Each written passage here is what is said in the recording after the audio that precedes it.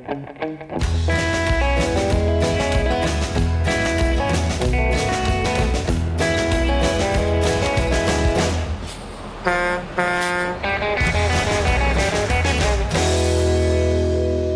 and welcome to another edition of On the Road with Legal Talk Network. This is Joe Sullivan, and I'm the host of this episode, which is being recorded in conjunction with the National Conference of Bar Presidents 2022 virtual mid-year meeting. As a national network, NCBP brings together current and past leaders of state, metropolitan, and affiliate bar associations to share ideas about how to address critical issues facing the legal profession. Joining me now, I have Anne-Marie Hoftailing and Laura Fink. Welcome to the show. Thank you. Thanks, Joe. Before we get started, please tell me a little bit about yourself. And Anne-Marie, I'll start with you. Sure. So my background is in business development originally. I currently am the co-founder of a company called Story Imprinting, and we are a full-service corporate training and communications firm that teaches great companies and individuals the art and science of storytelling. So we look at the neuroscience, social science, and structure and application of storytelling, and teach companies how to have more humanity and influence in the realms in which they exist. Great. And Laura, how about you? Well, I am the founder and CEO of Rebel Communications, and the work that I do and my background is in helping develop leaders to achieve big goals. I often am brought on board when there is a strategic communications need, when people are facing or organizations are facing large challenges or have significant goals that they want to achieve. And so I work in public relations, message development, strategic communications, as I said, and really helping leaders lead. Great. Well, thank you for joining us, both of you. Yesterday, you each gave us what could be described as a TED Talk using your respective areas of expertise to discuss executive presence and authentic leadership. In this time frame here, I want to touch on that some more. And Anne-Marie, can you explain for us how storytelling can be used as a leadership tool to achieve greater executive presence and authentic leadership? Sure. So we know from all of the science that storytelling is really a powerful tool of influence and trust. So in order to accelerate credibility and authority, the most important thing you can do is become a powerful storyteller. Information, raw data, and statistics alone actually don't create influence. It doesn't create behavioral change alone.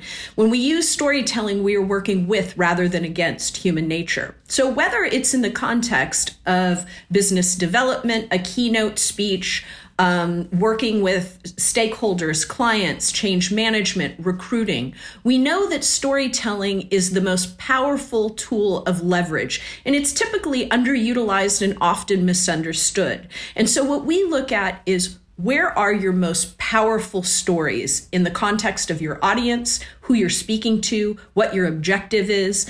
And we sort of want to refine how that elevates you. I think that the idea of executive presence is often hanging on a very old pattern or paradigm where everybody is sort of this really manufactured, pulled together, hyper-polished facade. And I think that that's breaking down, particularly in the time we're living in. And I think what people are really starving and hungry for is an enormous amount of humanity and human decency and how to make contact in a really authentic, original, vulnerable way. That's interesting. So Laura, along the same lines, how do you find resonance as a leader, and how does that help us to achieve the same kind of concept of executive presence and authentic leadership? Well, I think Anne-Marie started with some great centerpieces of authentic leadership. Connecting with your audience is so essential, and building that trust.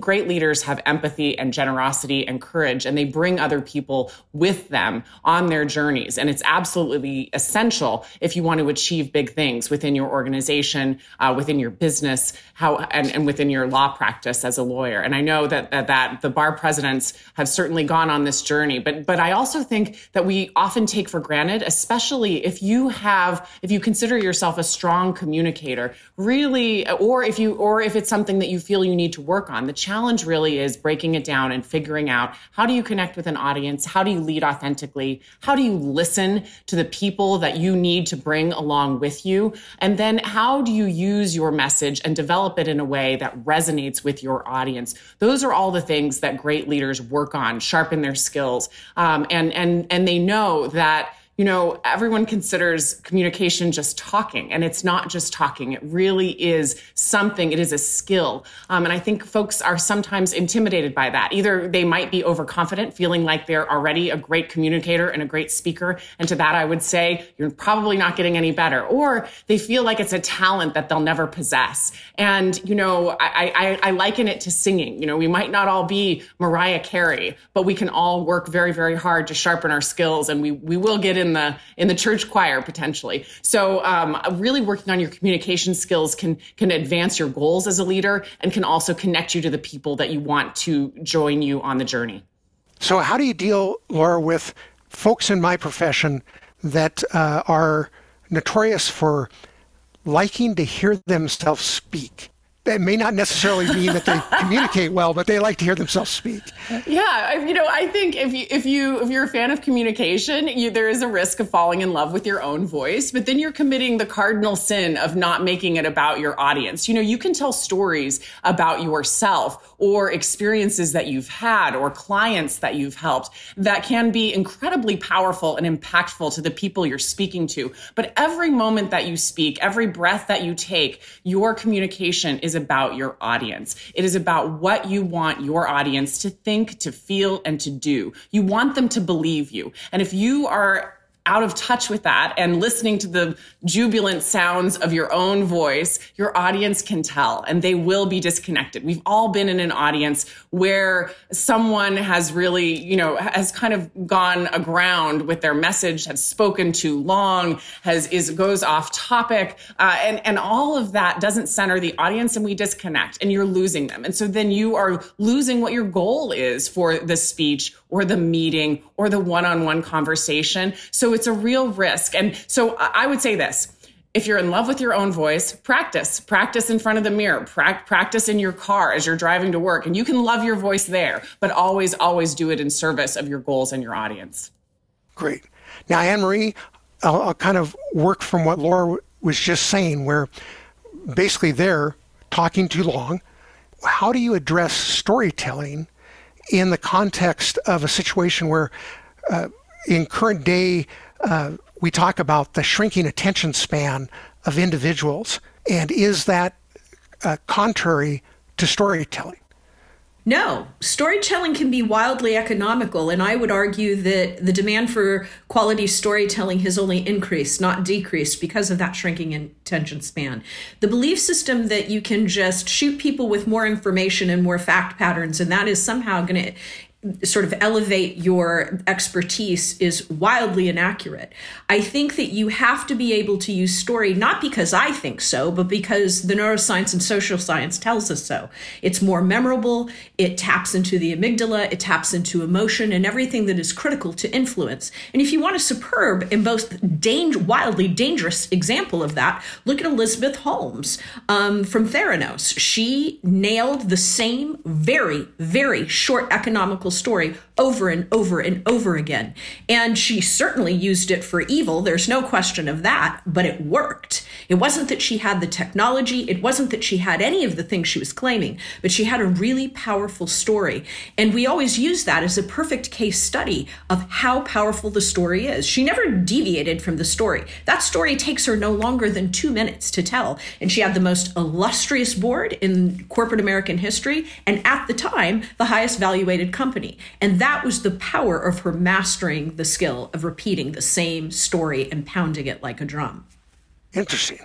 Well, let me turn to Laura. Laura, coming out of the pandemic, is there more room for empathy and authenticity in leadership or not? Well, I think if the pandemic has taught us anything, is that forging connections through communication is essential. And in order to forge authentic connections, you have to empathize with other people. You have to make room for that and time and space for that. And I think I think that is a good thing. I think we've been missing that because of what Anne Marie said in her opening remarks, where executive presence and leadership has kind of a cardboard cutout fixed way of looking at things. And I try to teach my clients that leadership is a balance of strength and warmth. It's a balance of knowledge and understanding, and then also connecting with other people where they're at. Again, to center your audience, you have to know where they're at. If you're leading a conference call and someone has just had their car break down and their kid have to go to the hospital to fix a broken arm, that's going to impact how they show up, what they're able to listen to. And so creating a little bit of space for people to acknowledge where they are is incredibly important. I also think it makes us, we're human beings, we're not robots, and making sure that your professional self and your personal self is connected and is real. I think gives space and makes room for other people to do the same. And that makes us not have to put on a facade when we show up every day. And that's energy that can be better spent generating ideas, strategically thinking about how to achieve goals, and by, reaching out and welcoming other people to the table and making sure they have room to do the same. Okay. Now, Anne Marie, if I can take you from a little bit of what Laura was just talking about there, when I talk about myself, the person, and I'm sitting there and I'm trying to find my story, the story I want to use. Do you have any processes or suggestions? How does somebody basically clear their mind, sit back and say, I want to create a story that I can use in the presentation? How do I do that if I'm going to make it personal? There are a couple things I would say. Stories, the best stories are those in which you are what I refer to as low to the ground, that you learned a lesson, that you were not shiny and perfect all of the time, but that you had a moment of transformation, something you learned, a lesson, a theme. You have to understand it depends on the audience. You should know your origin story. Why do you do what you do? How did you get here? Who influenced you? Those are great questions. Somebody had an important conversation with you along the way that transformed what you thought about the work you did. Somebody gave you powerful feedback. It might have been a great leader. It also might have been a terrible leader. Both of those stories are really true. If you're pitching to a potential client, you want to talk about a story of someone like that client. If I have, a tiny solo practitioner in front of me, I'm not going to be talking about all the work we've done with global law firms. All that does is disconnect them and make them think, well, I'm not that firm. What are you going to do for me? So it's important that you think about how to sort of who the audience is, but also how you access the stories. Stories don't have to be Hamlet. They don't have to be or not to be. What they have to be is moments in time where some transformation occurred, something changed. And so we have a lot of prompts and ways into storytelling. You are inherently a storytelling animal already. You naturally tell stories when you communicate to people. You just need to do it in a more conscious way when you enter a conversation. And for us, I would also say we define audience very widely. It doesn't matter if you're speaking to 3,000 people or 3 people in a room. They are your audience, and you should treat them with the dignity and privilege that it is and not waste that time. Great. So I'm going to take what you were talking about consciously realizing what you're doing there. And Laura, I'm going to turn to you and ask, what about the challenge that's unique for attorneys in communicating first with one another and then connecting with an external audience? Based on Anne Marie's talking about, the audience can be huge or small, but attorneys are often communicating negotiation-wise or otherwise with other attorneys. And then probably the most crucial one is we're communicating with juries. And what do you see as the challenge that's unique for attorneys in that context?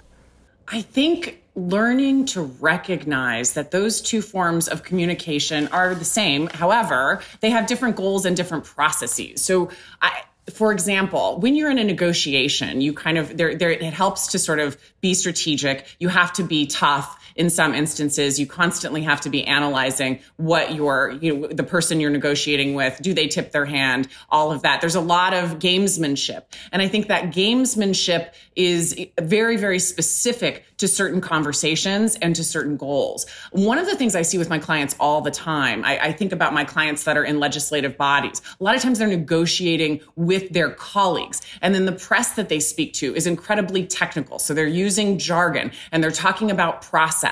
And then when they have to go back to their constituents, which, in your case would be juries, you have to use a different language to communicate. You have to drop the acronyms. You have to find a way to get to the heart of the story of why people should care and why it's so important to get whatever piece of legislation done. Similarly with lawyers, when you're looking to persuade a jury, you have to find that element of story. You have to interrogate those facts and help them make sense. And it's a very different skill set. And I think where it gets lost is when we don't realize we have to code switch in our tactics. We have to think about what are we used to doing? What might we be doing reflexively? So for example, a lot of attorneys, they'll be in these mediations or negotiations for weeks or for months, and then a jury trial gets sprung on them. You have to figure out how you do that code switch, how you realign your skill set for that very, very different audience and technique. And it's not easy to do. It's a muscle, but it's something that if you are willing to put the time and the effort in, will ultimately make you very successful.